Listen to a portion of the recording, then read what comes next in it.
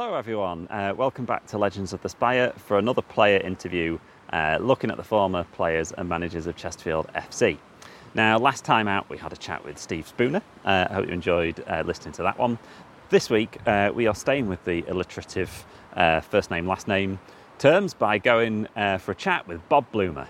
Now it's really lovely having a chat with Bob.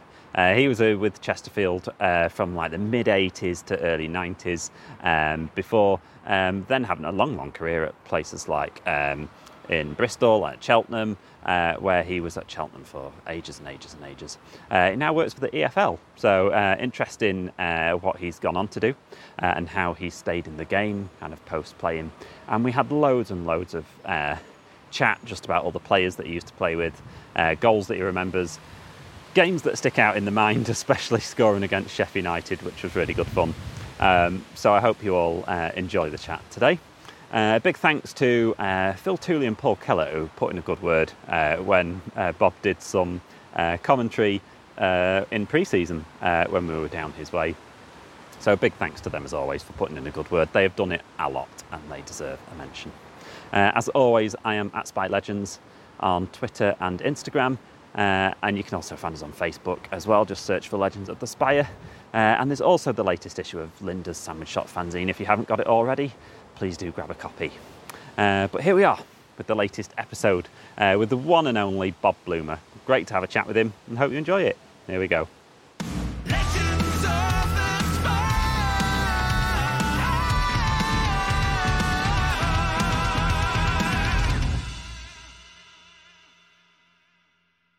You were kind of born in World Cup year, weren't you? So yeah, I suppose it's destined that you were going to be a footballer. Yeah, you could say that. 1966 and all that. And yeah, from as long back as I can remember, I wanted to be a footballer and used to kick a ball around like many young kids do on the streets and dream of being a professional. And I was lucky enough for it to be realised. Yeah, and obviously Sheffield, it's a football mad city, isn't it? So kind of growing up around Derbyshire, Yorkshire, everywhere, it's I suppose like the whole country, it's all just football mad, isn't it? So was that the only other sport for you, football? Yeah, pretty much. I mean, I enjoyed many other sports and played them at school, but football was always my focus. I always came back to that and always was, even though I enjoyed playing tennis and cricket and badminton, numerous other athletics and stuff. Um, Football was my number one focus, and that's where I wanted to go first and foremost. And then, if not, then would I be good enough to play any other sport? Probably not. Even though I did all right at one or two of them. And yeah, growing up in Sheffield, it was the blue or the red, Wednesday or United, and my family were predominantly, well, if not all, Wednesdayites. So as always, you get sort of ingrained into that usually. Not many go, no, I want to go on the other side. Yeah. But when I was younger, I was like a lot of others, followed the best team at the time. So when I was really, getting into football, I suppose, playing, kicking it around at 4 and 5 years old, early 70s, it was Leeds United. And sort of, being interested in them, with them being the best team, like a lot of young kids do. But the moment I was old enough to go to games, it was down the road to Hillsborough, and that was it. Who were the players that you really liked watching them when you were growing up? Well, it would be those greats at Leeds, of the 70s. Alan Clark, Eddie Gray, Peter Lorimer with his hot shot was tried to reminisce, and many a garage and garden gate got battered from me trying to kick it as hard as I could. I live in Leeds, so I'm not far from where Jack Charlton used to live. I'm kind of down the road from his old house. Yeah, and as it happened, when I was playing, I started playing obviously for school, and then got into Sunday football in my sort of early teens. Mm. And the first serious team I played for was Middlewood Juniors, which was Sheffield Wednesday's nursery team, their schoolboy team. And as it happened, Jack Charlton was manager then. Oh. He would have been the first team manager around that sort of time. What would that have been? Late 70s. Yeah. Uh, and yeah, my first uh, taste, if you like, of a professional club was training at Middlewood and with Sheffield Wednesday's under 15s. And yeah, and play for Mm. their Sunday side. I always remember Sean O'Neill, obviously, when he was at Leeds, used to get picked up by Jack Charlton and said his car was just full of fishing gear. Yeah, keen So, fishing money, Jack. so how did you end up at Chesterfield then? Because was it around that time it was whole was it Jamie Hewitt at the time talking about blue forms and things like that around? How did it kind of work for you? Yeah, well, as I said, I was a schoolboy at Sheffield Wednesday. Didn't get offered an apprenticeship as it was then. Um, and they only used to sign one and two players. So it was the very best players Mm. that used to get signed, and it was more difficult, if you like, um, than it is, I suppose, late or I was later on with more funding being available. But even so, it was not on the cards for me at Sheffield Wednesday. So then I played. They had an under-18s team which wasn't really linked with the club. Then it was different. The funding was different and everything. So it was called Middlewood Juniors, but it wasn't part of the club. So I played with them for a bit, and then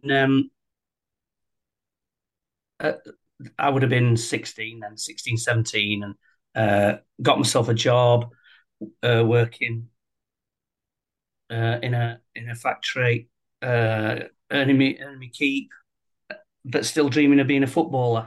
So while I was playing with my mates for Middlewood Juniors and then just a pub team in Sheffield, I just carried on writing letters, and the chap who used to pick up those letters and take young players up to Chesterfield from the Sheffield area, because that's how they branched out and recruited, was a guy called Derek Cluley. And unbeknownst to me, he was involved in that. He was my neighbour. He lived across the road. And it come to my door, knocked on my door, and I thought, what have I done now? I kicked another ball against his gate or garage, upset him. All right, Derek. And he's, yeah, I've just received a letter for you to come to Chesterfield for a trial. And I'm sort of puzzled when, how come you got it? Explained, and that's where it started. So he arranged to pick me up from when I left work in town, in Sheffield town centre, along with a couple of other lads, and used to take us up to what was Eckington. I think we first used Mm. to train at.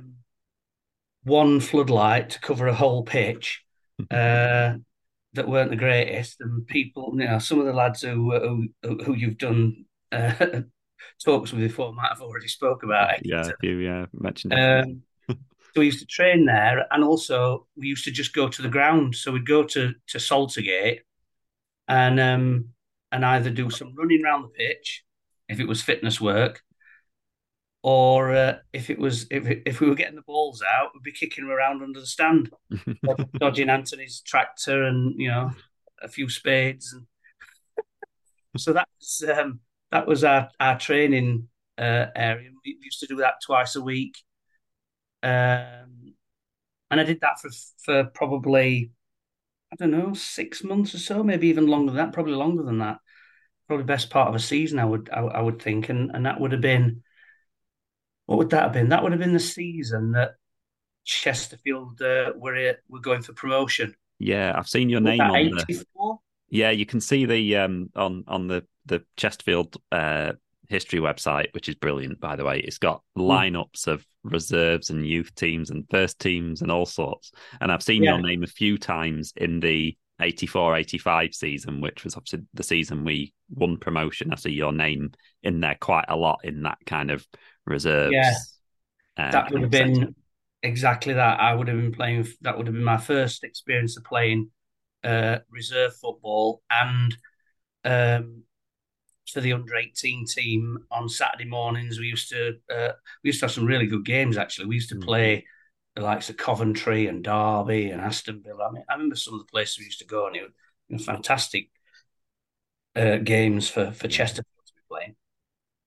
So we had that. We had those games on a Saturday morning, and then we also used to play in I think it was called the Midland Floodlit League, and we used to, it was again a young team. I don't know whether it was an under 18 team or whether it was part of the reserves, but we used to play in that league against Arnold and Mm. Shepshed Dynamo or Shepshed Charterhouse, whatever they was called then, all the teams in and around Derbyshire and Nottinghamshire, Lincoln United, Leicester United. There's all these teams that I'd not really heard of before that we went and played, and they were like men's teams, and we were generally lads my age. So they were tough games. It was a tough So he's getting used to a few learning kicks school. and doing Definitely, yeah. And it was what we did. it must have been lovely then to be around Chesterfield at the time of the first team doing so well then and having all that success. Did you spend a lot of time with them, or were Well, you it kind of was, quite? but it was good, yeah. But I wasn't around it. I wasn't, Mm, in all honesty, I wasn't around the first team environment then.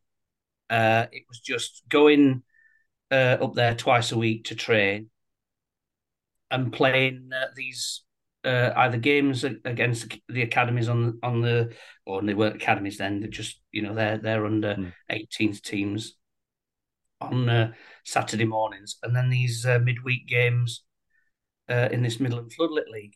yeah.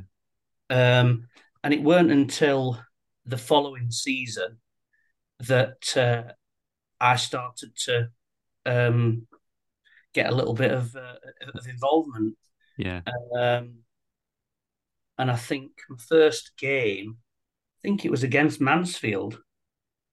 My first senior Mm. game, I think, was against Mansfield um, in the whatever that cup was called then. Was it been Sherpa Van or Yeah, it was was before it was called Sherpa Van. I've got the name of it it here. Where is it? Auto Uh, Blast? the Freight Rover Trophy, Mate Rover, there you go. which it says was against Darlington. I think your Was David that says it was the against Darlington in the Freight Rover first? Trophy, Right, okay. which is what is now the Papa John's, is it? Or the Mm. it's been had Well, so many different names, hasn't maybe it? it was an arranged game then, arranged friendly game against Mansfield that I'm Could be. thinking of. Because if there was no games, say we'd been knocked out of the FA Cup or Mm. whatever, I remember them arranging games, and I think it might have been one of them. I Yeah, just maybe. seem to remember that it was against Mansfield where I made my first senior Mm. appearance. I might be wrong. It might be like my second or third game. Um, and yeah, that would have been sort of the following season after he got promoted, I guess, 84, 85, Yeah, 80, 85, 86. 85, 86. Yeah. Yeah, so I was looking at in that season, I think you made like 6 appearances. I think that season, Yeah. I've got your league debut was a 3-2 defeat at Bournemouth. At Bournemouth. Yeah. Yeah. What was that like, kind of getting league debut? Yeah. I mean, I just, like I said, at this time I was still a non-contract player. I was still only training part time, Mm. and yeah, I'd sort of played um, a few games, behind closed doors games and one or two friendlies, and then got the call up to play um, against Bournemouth, and yeah, it was weird for me because all growing up, that's where we used to go every year for our holidays, summer holidays. to Bournemouth, so I was really familiar with that as a place. Mm. So I suppose it's destiny to make Must your be. debut there at Old Dean Court, and it was a time when Jerry Armstrong came, and I'm not sure whether that was his debut or one of his first games Could have when been. he came on loan to the club. Um, and yeah, I made my debut on a cold night. I remember it being freezing cold night, and we made a good fist of it, but lost the game. But yeah, great experience for me in my first game, even though we'd lost. And then I just remember getting back at Chesterfield at God knows o'clock, and missing the last train. Me and Phil Brown, getting back to the Chesterfield station, missing last train, and sleeping in the station. Sat in the waiting room, and sleeping in there, or chatting away until 5 o'clock or 6 o'clock in the morning when the first milk train, as used to call it, pulled in and we could go. The glamorous life of being a footballer, right? That was my debut and the aftermath of it. That's brilliant. What were the other players? How did they kind of treat you? Because obviously, if you were still trying to get a contract, was it those? Yeah. Was it helping hand, or was it you go and make the tea? No, not really, because I weren't a rookie. I don't think. Well, I was, but I was approaching 19, Hmm. and so I weren't classed as an apprentice. I didn't feel as though I can't remember being treated like good, do this, do that, do the other as the Yeah. young kid. Um, they sort of seemed to embrace me straight away. Even though I was the youngest in the team, or one of the youngest. Um, yeah, great bunch of experienced players, and it was predominantly experienced players in there. Mm. You got Mossy and Phil Walker up front. You got people like Mick Henderson. Um, uh, who else was in midfield? I mean, at the outset, it would have been Steve Spooner and Steve Kendall, Hmm. and then Yeah. at the back you got Bainsey, Les Hunter, Sean O'Neill, Brian Scrimger. So a lot of experience and lads Mm. who just won the fourth division. So they'd had that success and they wanted to carry that on in the third division, and it was tough. That step Yeah. up, like it was back then. It is now. When any club steps up a league, it's tough to bed yourself in. And even though they were really good players and had that success, it was a tough season because there were some good teams in the third division then. Mm. I remember speaking to John Duncan, bless him, a couple of years ago, and he was talking about how um, that step up maybe, or he underestimated the step up maybe, and he was like, "Oh, they taught me a few things," kind of that season, because it was like it come back 17th, something like that, I think. And you Yeah, kind of made your debut in the January, I think, that season. So it was, January first game. Yeah, yeah. So I suppose for you, it was a good way of kind of finding your feet that season, because then the next season you made like 31 league appearances, something like that. You were, yeah. That was my first season. Like you said, I had a run of 6 games. John put me in, gave him a debut, um, and give me a run of games to see, right, is this kid good enough for league football? Um, and after those 6 games, I was obviously spoken to about coming out of the side, and then I suppose that's when your extended apprenticeship starts. Then really, as far as right, we think you've got something to offer as a pro footballer. Um, let's see where it takes you. And as I said, I was part time still. I was still non-contract then, and it whetted my appetite. So yeah, I just left my job and said to John, look, can I come in and train full time? And he said, yeah, of course you can. And we'll have a proper look and discussion about a contract. Mm. That's what happened. I went in full time, and before long, a full time contract was put on the table for me, and I obviously signed it immediately, and that was the start of my pro career. This was the incident that so incensed Notts manager Neil Warnock. Andy Morris' tackle on Wayne Fairclough will probably put the Notts player out of the game for the rest of the season. Today Neil Warnock said, "I don't think there's any place in football for a tackle like that." Warnock claims he heard a "well done" comment made by the Chesterfield bench to Andy Morris. Now Chesterfield's chairman Barry Hubbard is considering legal action against Neil Warnock. It was confirmed today that Fairclough hasn't fractured his leg. He does have considerable damage. Going from part-time to full-time, do you notice yourself getting a lot better, a lot quicker, and getting up to speed? Do you kind of notice that? I didn't really, no, not fitness wise. I always felt as though I was a fairly fit lad anyway. But football wise, yeah, without a shadow of a doubt, learning off the experienced lads there, and not just the actual sharpening up your technical stuff, just everything about it, just everything about being a pro footballer, and learning how to carry yourself and win games, because ultimately, once you become a pro, you get in there, and that's it. It's winning games and trying to be successful, which is what they'd done the previous season. But it was a tough season, that first one in the third division. But in the following season, like you said, I started to break in then, and become a regular, if you like, in the team then. Yeah. So for any fans watching this that didn't see you play, how would you describe yourself as a player? Fit, strong, uncompromising. But those three, and then anything associated with that, really.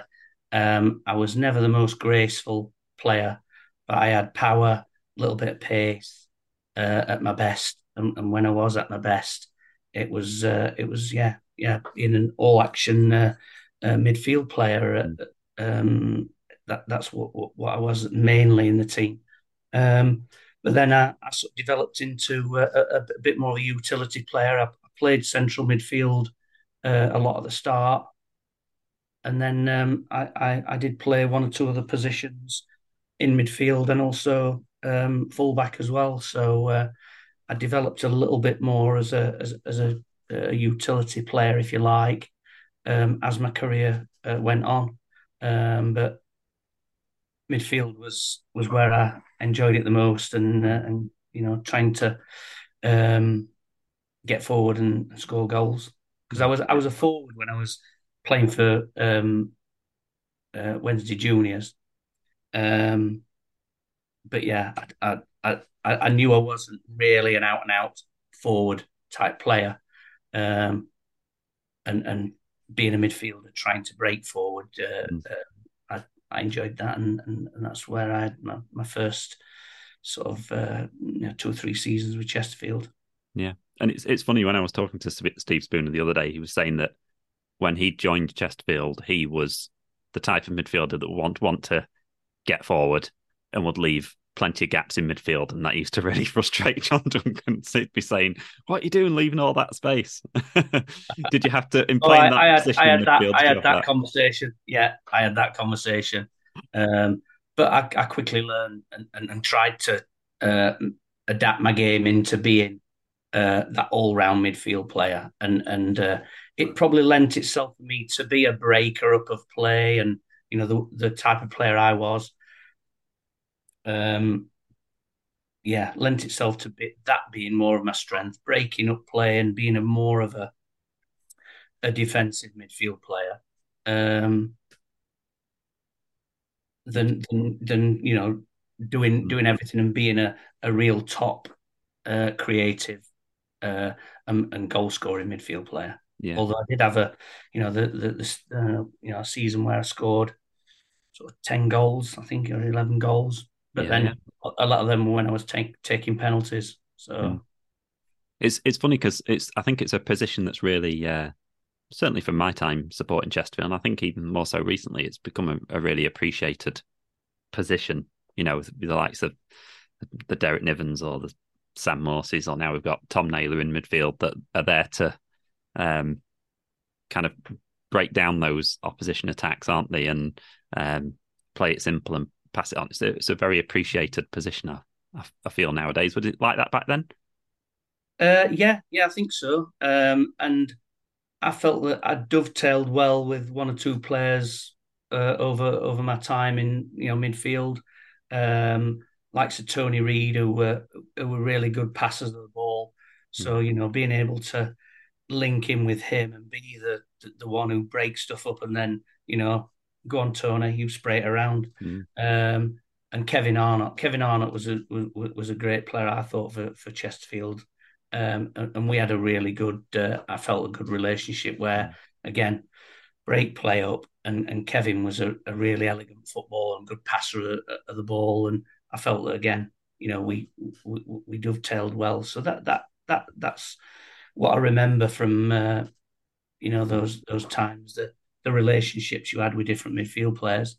But then I also had a good one with Adi Shaw as well. We were pretty much identical players, both ball winners, and we could pass it, but we weren't like, neither of us would say, oh, we're a Kevin Arnott type or a Tony Reid type midfield player.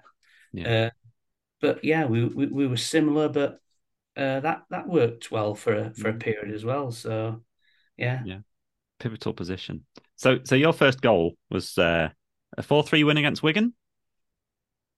Yeah, I mean, my first senior goal I remember being against Mansfield. Okay. I mean, I've definitely got you scoring against Mansfield a few times. with a god awful night in the mud. I remember striking this ball, and it, the water coming off the net and all that. There was hardly anybody there, but for me, it could have been in front of 50,000. It was like, I've scored a senior goal. Even though it was not a proper game. But that was different when it happened against Wigan. I mean, we were 3-1 down. Game was done really with 10 minutes to go, and then I forget, was it Tony who scored to make it 3-2? I think possibly you scored the third, didn't you? And then I broke into the box, fired it into the top corner from a tight angle. Just one of them where you're in and around the goal, and there's a lot of bodies around, and they just turn and hit it. And then when you look up, and it just goes in that magical top corner, and it's like a 3-3, and you think, wow. And that was like, the place went mad. And then Tony Reid picks the ball up in like the last minute and decides, what, I'll have a shot from here, whatever, 25 yards out, and that flew in the top corner as well. And the place went even more mental. It was like, what a game and what an experience. Me scoring my first senior goal in the league, and us coming from nowhere to from a game we were going to lose, and winning it 4-3. There's no better feeling, is it? It's like winning 10 games rather than one, isn't it, when something like that happens? So yeah, amazing. One obviously my main memories of my time there. And you had another couple that season. I think you scored at Notts County and Fulham, I think. I think we're both defeats maybe, but another couple of goals, which is all good. Notts County one. Dave Caldwell got out wide and put a cross in, and I've just sort of nipped across at the near post and got a sort of glancing header that just came off. And again, as I headed it, I looked round, and you just know it's going over. It was Mick Leonard who was in goal, actually, who came to Chesterfield soon after, knowing it was dropping in the far corner. So yeah, that was a memorable goal again. I mean, I remember most of them. I didn't score tons of them, so if you remind me who I scored against, I'll tell you the goal. Who was the other one? Fulham, yeah, Fulham, Fulham. yeah. At Craven Cottage. I think it might have been was it the opening goal? I think it put us 1-0 up, didn't it? And didn't we lose the game 3-1? Yeah, I think it was. Yeah, you And scored against Fulham a couple of times, didn't you? I think. Yeah, I nipped just got it in front of the keeper, went round him and just managed to squeeze it into the empty net. But yeah, unfortunately, they came back at us and beat us 3-1 in that game. Hereford got off to a flying start, taking the lead with their first real attack. Tester made the break and Darren Peacock applied the goal touch. But before United could build on that lead, Chesterfield had demolished their defence. Dave Waller, top scorer for the past 2 seasons, headed the equaliser. Within minutes their lead had gone again. The defence opened up and Waller hit his second goal. So you became like a really pivotal figure in that team, didn't you, for a few seasons? Like you 31 appearances that season, and 87-88 was 38 appearances, 88-89 44. It was, you've had a good stretch of games, didn't you, over those 3 seasons? Yeah, I did. Yeah, it was a good time. Like I say, I broke into the team, and then for those 2 or 3 seasons, I was pretty much regular. I had a couple of injuries in amongst that, but other than that, and 1 or 2 minor discretions on the disciplinary side, let's say. I was going to mention 1 or 2 that. games. It did pop up on the sheet. 12th minute. Red card for dissent in the 12th minute, it said. What was that? Against Chester? Chester? Yeah, Chester. 87-88, yeah. Yeah, that was my problem. I got sent off 3 times for Chesterfield, and only the one was, for doing my job and trying to win a ball and just mistiming it and getting sent off for 2 tackles. The other 2 were, from a manager's side, inexcusable, really, just dissent. The Chester one, we were running together, me and a forward called Gary Bennett, and he's thrust his elbow out and smacked me in the face. So I've sort of had a little go back, and then he's booked us both, and I've like, what are you doing? He just smashed me in the face, and I've lost my head, and he's then gone, oh well, if you're going to be like that, you can have a red card, and it was like, yeah. So that was pretty bad, and then the other one for dissent was even worse against Walsall, where I came on as a sub and was told, go on and we make sure we win the game. Mm-hmm. And within 5 minutes, I've given away a penalty. And Willie Norton, it was, who's sort of dragged the ball. He was going to cross it, and he's dragged it. And as he's dragged it, I've sort of gone to make a challenge, stopped. Of course, he's clever and just done his thing, himself over me, and he's done me basically. And the refs bought it and give a penalty. Of course, I've gone ballistic because, one, I know I've gone on to shore the game up, and now I've given away a penalty, so I've gone berserk. What are you talking about? Da, da, da. And he's gone, oh, not having that, red card. So I'm like, trudged off. Do you make eye contact with the manager, or straight down the tunnel and just sat in there because there was hardly any time left. And I forget the result, but I'm pretty sure we didn't lose. Otherwise, I'd have probably been strung up, maybe even sacked on the spot.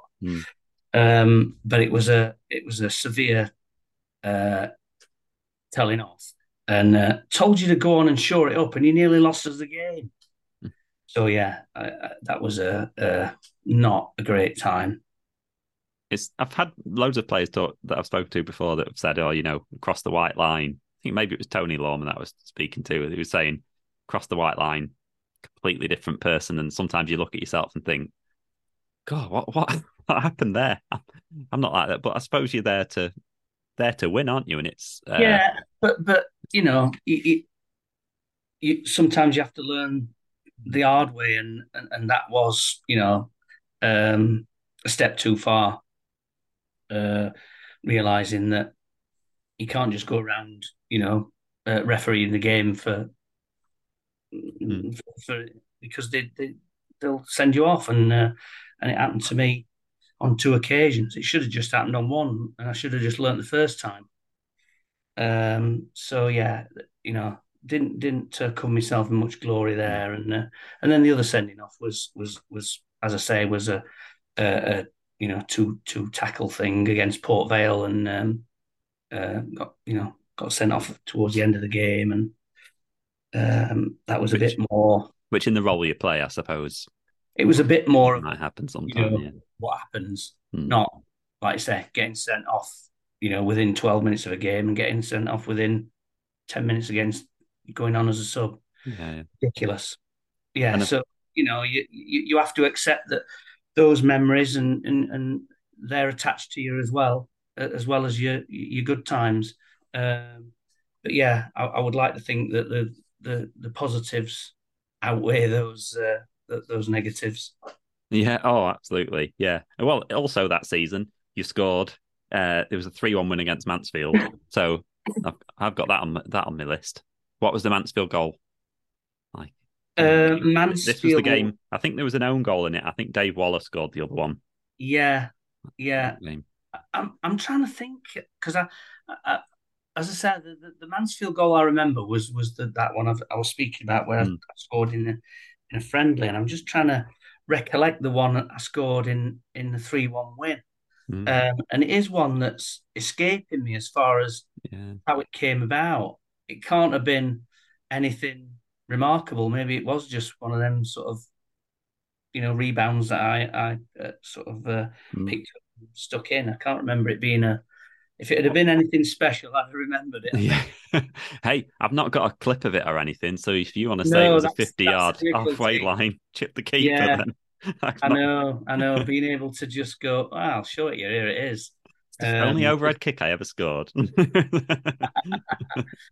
were those Mansfield games like? Because obviously it was still obviously fresh in the memory, wasn't it? Still all strikes and things like that was all fresh in the memory. I mean, yeah, they were at our local derby, they were the closest rivals, weren't they? And so I remember the Mansfield games having that extra spice to them, and Notts County games always were as well. Yeah, and even now. And we didn't really play against the two Sheffield teams until later on when we played Sheffield United. Didn't play really. I think we played against Sheffield Wednesday in like a testimonial game or a friendly game. Yeah. And then Rotherham games, and Doncaster games, but not the same as the Mansfield game. Mansfield game was the what was considered by the fans as the big rivalry. Trying to play this ball out of trouble, Chesterfield, and a beautiful ball to Waller. Shot! Yes! A lovely goal, and Chesterfield take the lead in the 35th minute. 88-89 then, you scored loads of goals that season. Like you said, you took on a few penalties, but you had like 10 goals. It was obviously the season we got relegated, but personally you had a great season, I suppose. Yeah, that was it. It was bittersweet, really, because as far as return and seasons, it was personally my best season, I would say, with the club.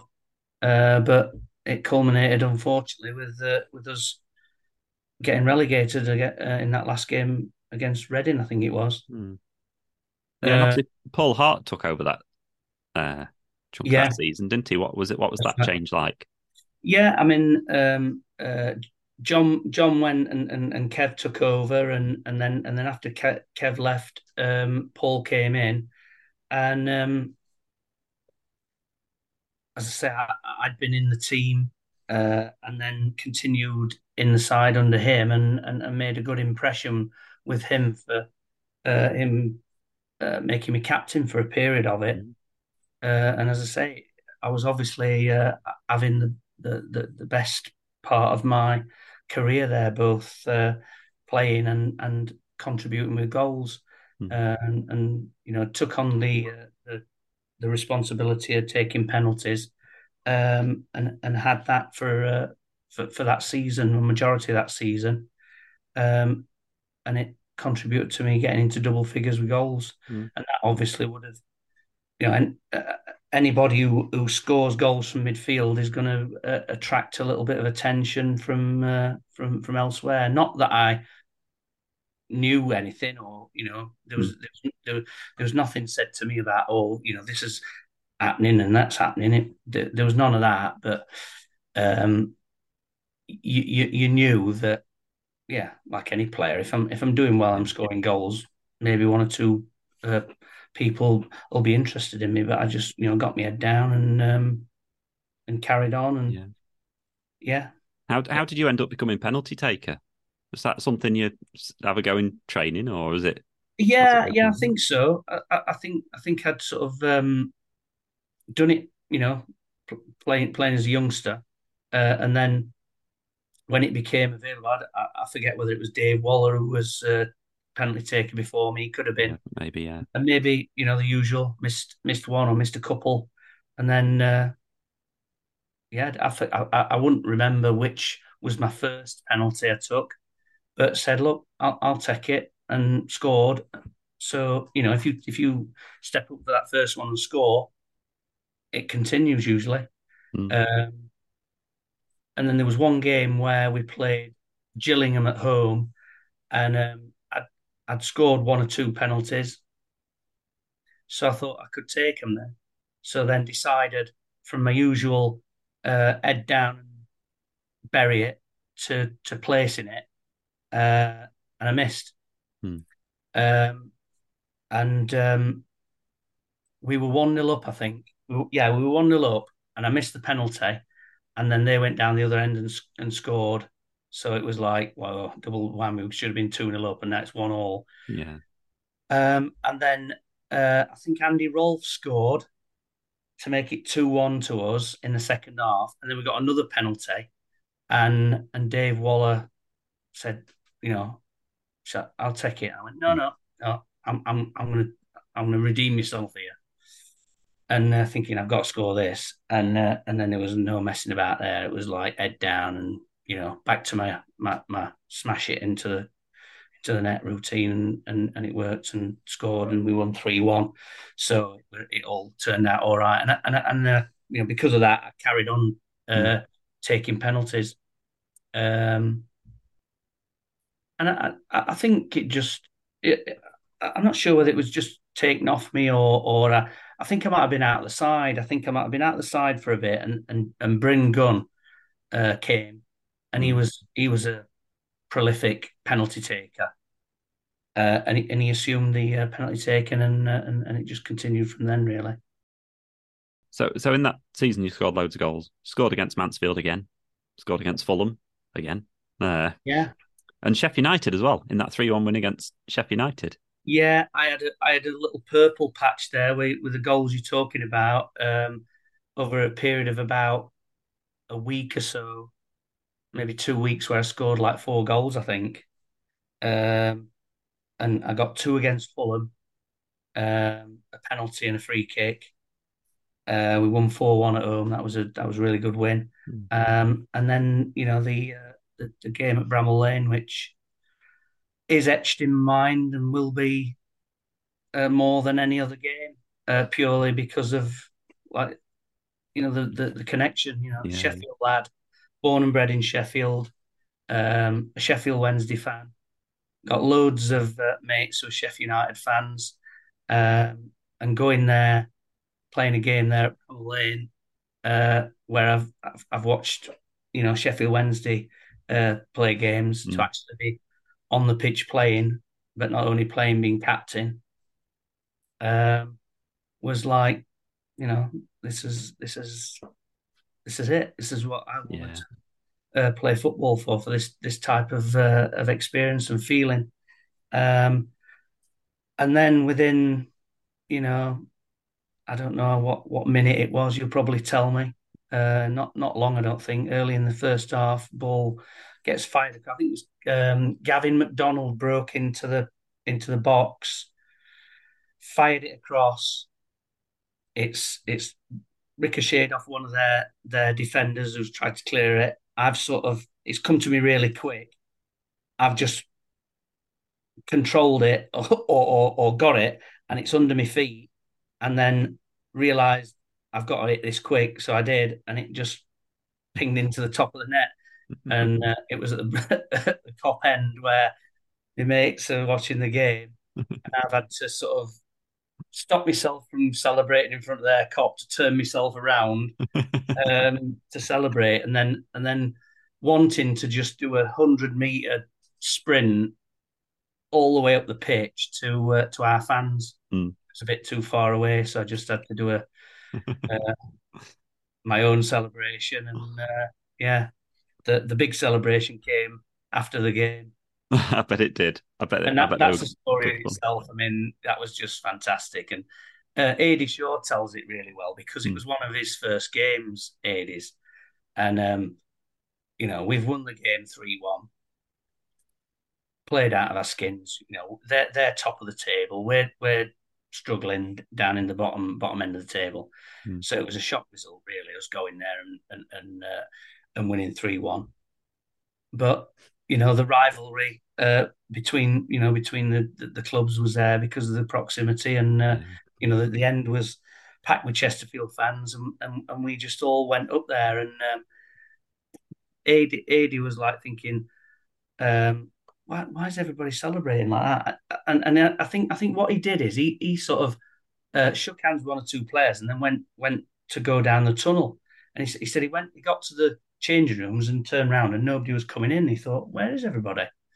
and so he then turned around and come back down the tunnel and saw me on the fence, like this, with the fans.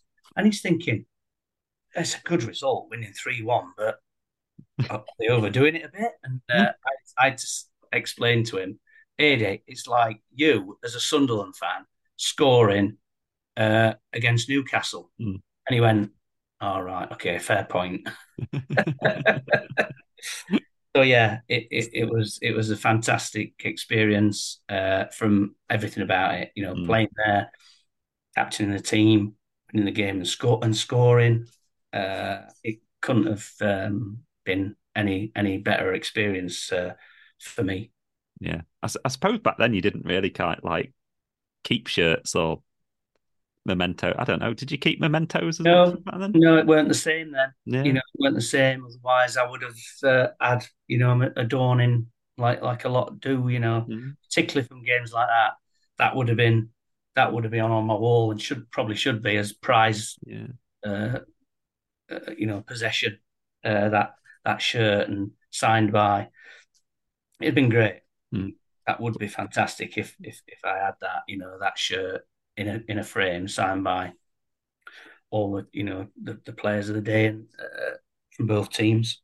Yeah, I suppose back then you just put it in the wash, didn't you, and then wore it for the next one. You weren't allowed to keep it. That's you only go one season, weren't you? I mean, if I'd have took that off and chucked that into the crowd, the kit man would have gone, you better get in and get that. You've got to wear that next week. McDonald looks for Morris. Good chance.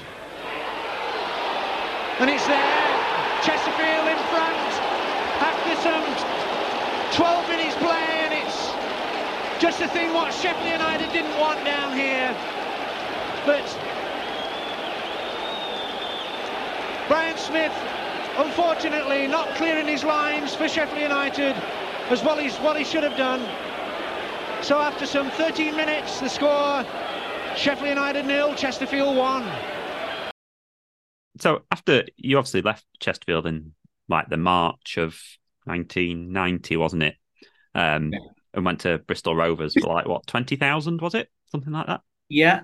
yeah, that's what I'm led to believe. Yeah, which was a reasonable fee, let's say. Yeah, it is, isn't it? Not a lot of money paid in them days for players. So yeah, I just remember that season. I'd had a little bit of time in and out of the team. Little bit of dropped off on form.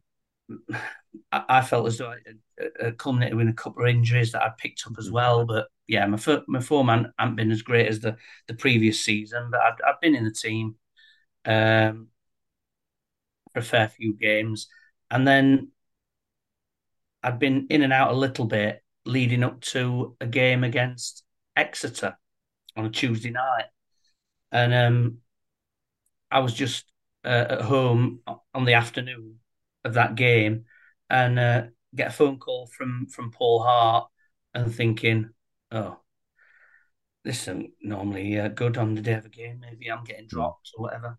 So I take the call, and he said, "Oh, I've got Jerry Francis on the phone, or just been on the phone to me, interested in signing, speaking to you to sign for Bristol Rovers." And that was the first I knew about it. It wasn't as though anybody had talked to me about it previously, or there was any rumours or anything like that. It was just completely out of the blue. You know, this interest. So I went, "Oh, right, what about tonight?" And he went, "Oh yeah, you're playing tonight." He said, "And Kenny Abbott is going to come to the game." Who was Jerry's assistant. He said, "But they want to talk to you and potentially to go down tomorrow, the day after, day after the game on the Tuesday night, the Wednesday, go down and speak to them, and because the transfer deadline's a Thursday, so if it's going to happen, it's got to be done fairly quick." So yeah, he said, just prepare for the game as usual, play the game, and then we'll take it from there. So I went and seen him before the game, and he just said, "Just get your head on the game, play, and then we'll have a chat afterwards, and then see what happens." So played the game, and I scored. Actually, we lost the game 2-1, but I scored our goal, and didn't have a outstanding game, but obviously contributed and did okay.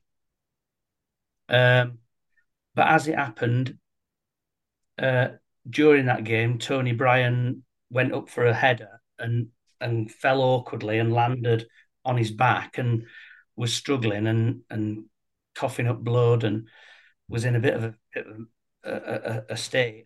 And after the game, Paul said, "Look, Tony's obviously got injured. We're not sure of how bad it is. The deal's off, or the move's likely to be off." He said, "But I'll know a bit more tomorrow." He said, "Come and see me first thing in the morning, and if he's okay, then you can sort of carry on down to Bristol and chat to him as planned." And that's what I did. And I went in, and he said, "Oh, it's good news on Tony. He's not as bad as we first thought, because I can't lose you and him. It looks like he's going to be fine. So go down and speak to him." He said, "But if it's not what you want, no problem.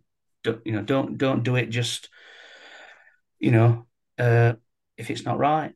And so he put the ball in my court, and I went down there and chatted to him over Wednesday, and then into Thursday, and then I had to make a decision then, and yeah, I was reluctant because I was enjoying my time at Chesterfield, but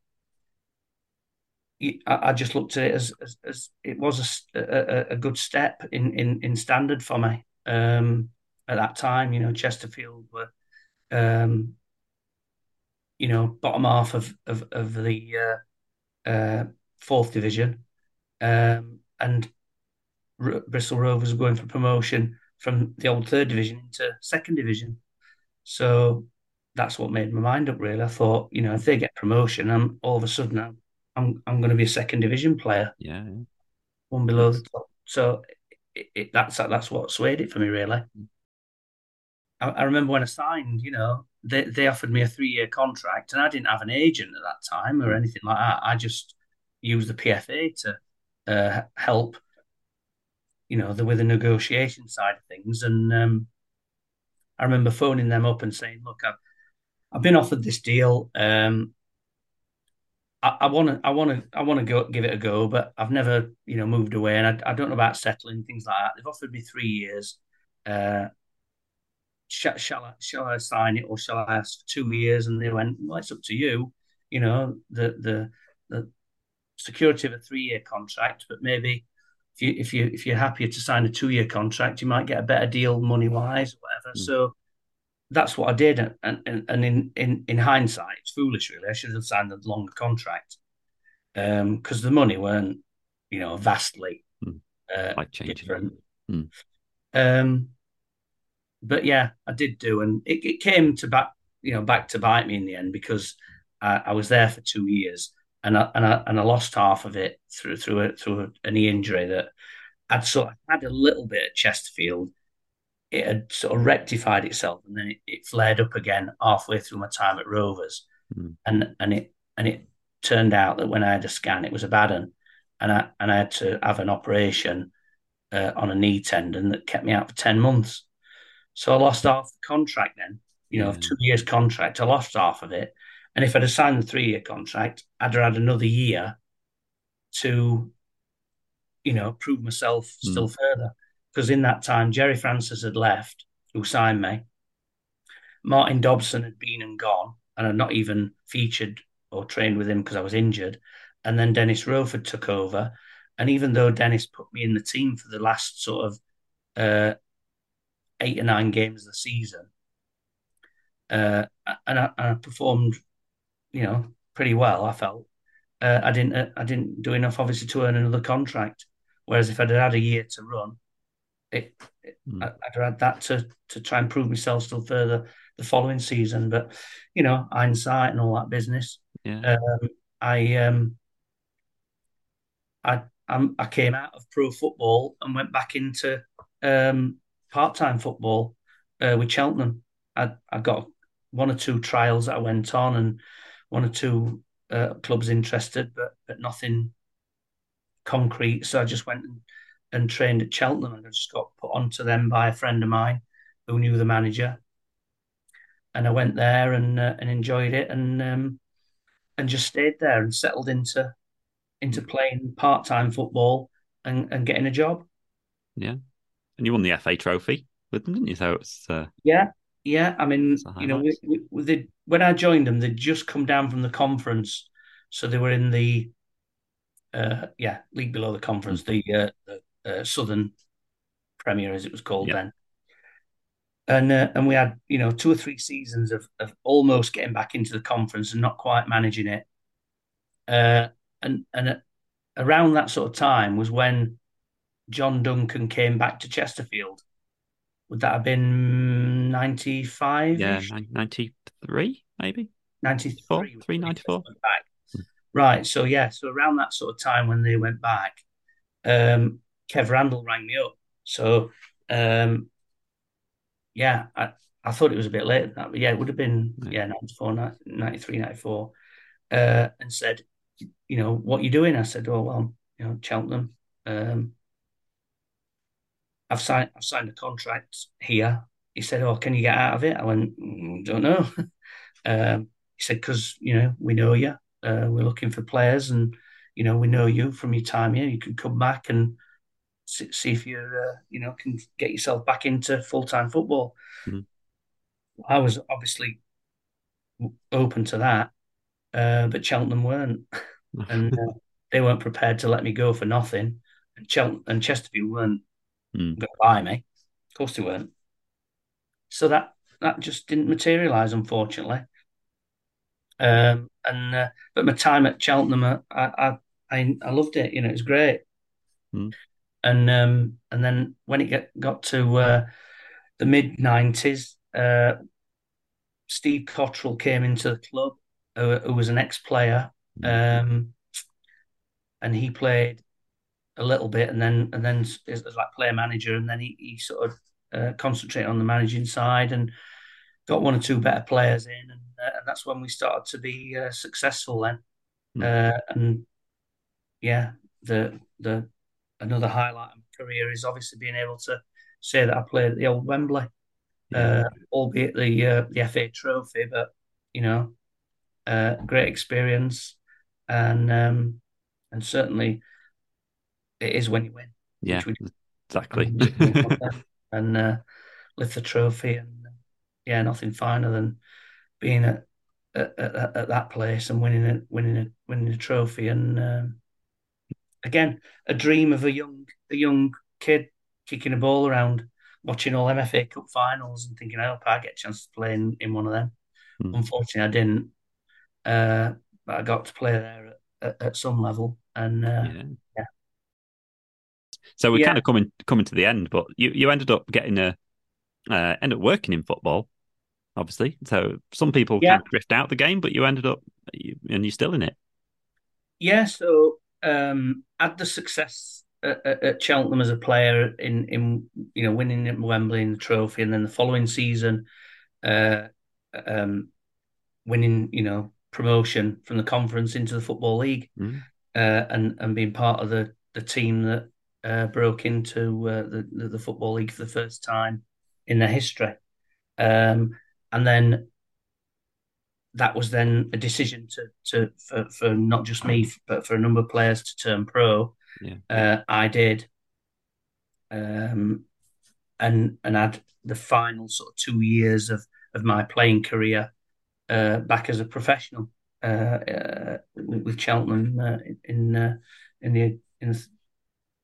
the old third division as it was then. Yeah, and had those 2 years, and then during the second one, I'd not played much. I'd been on the bench, been in the squad, but not playing. And Steve Cottrell said, "Do you want to be, would you want to carry on playing, or do you want to be a coach?" And I made the decision to finish playing at 35 and go into coaching. So I had a period there where I was coaching the youth team, and then over the sort of next 8 years, I was coaching their first team as well. First team coach, was assistant manager, and then I left there in 2009 after a real good sort of period working with some really good guys in John Ward and Keith Downing, and then Bobby Gould for a short period of time, and then left. Left Cheltenham in 2009 and was out of football as far as work as a coach, and looking and wondering where my next challenge would be, whether I would be a coach somewhere else or go into management. And nothing took my fancy that came up. And then, as it happened, Adi Shaw, who I spoke about earlier, who I'm good friends with and remain good friends with, he'd come into Cheltenham in his job as regional manager of the club, and I just remember him walking into the office, and I said, "What are you doing here?" And he said, "Oh, I've just got a job with the Football League." So I knew of that role through Adi's work coming in, and then when I was out of work, Adi contacted me and said, "Look, the job I'm doing, I was going to move to Bristol and do all those clubs in that area, but I didn't do, and I stayed in Chesterfield." This is him speaking. "And now I'm going to take on the clubs in the north and stay here, but there's a job in the south. What do you think?" So I said, "Okay, I'll give it a go." And that was the start of it. Him sort of tipping me off about it, me going for the job and managing to get it. And that was at the back end of 2009, and here we are 14 years later.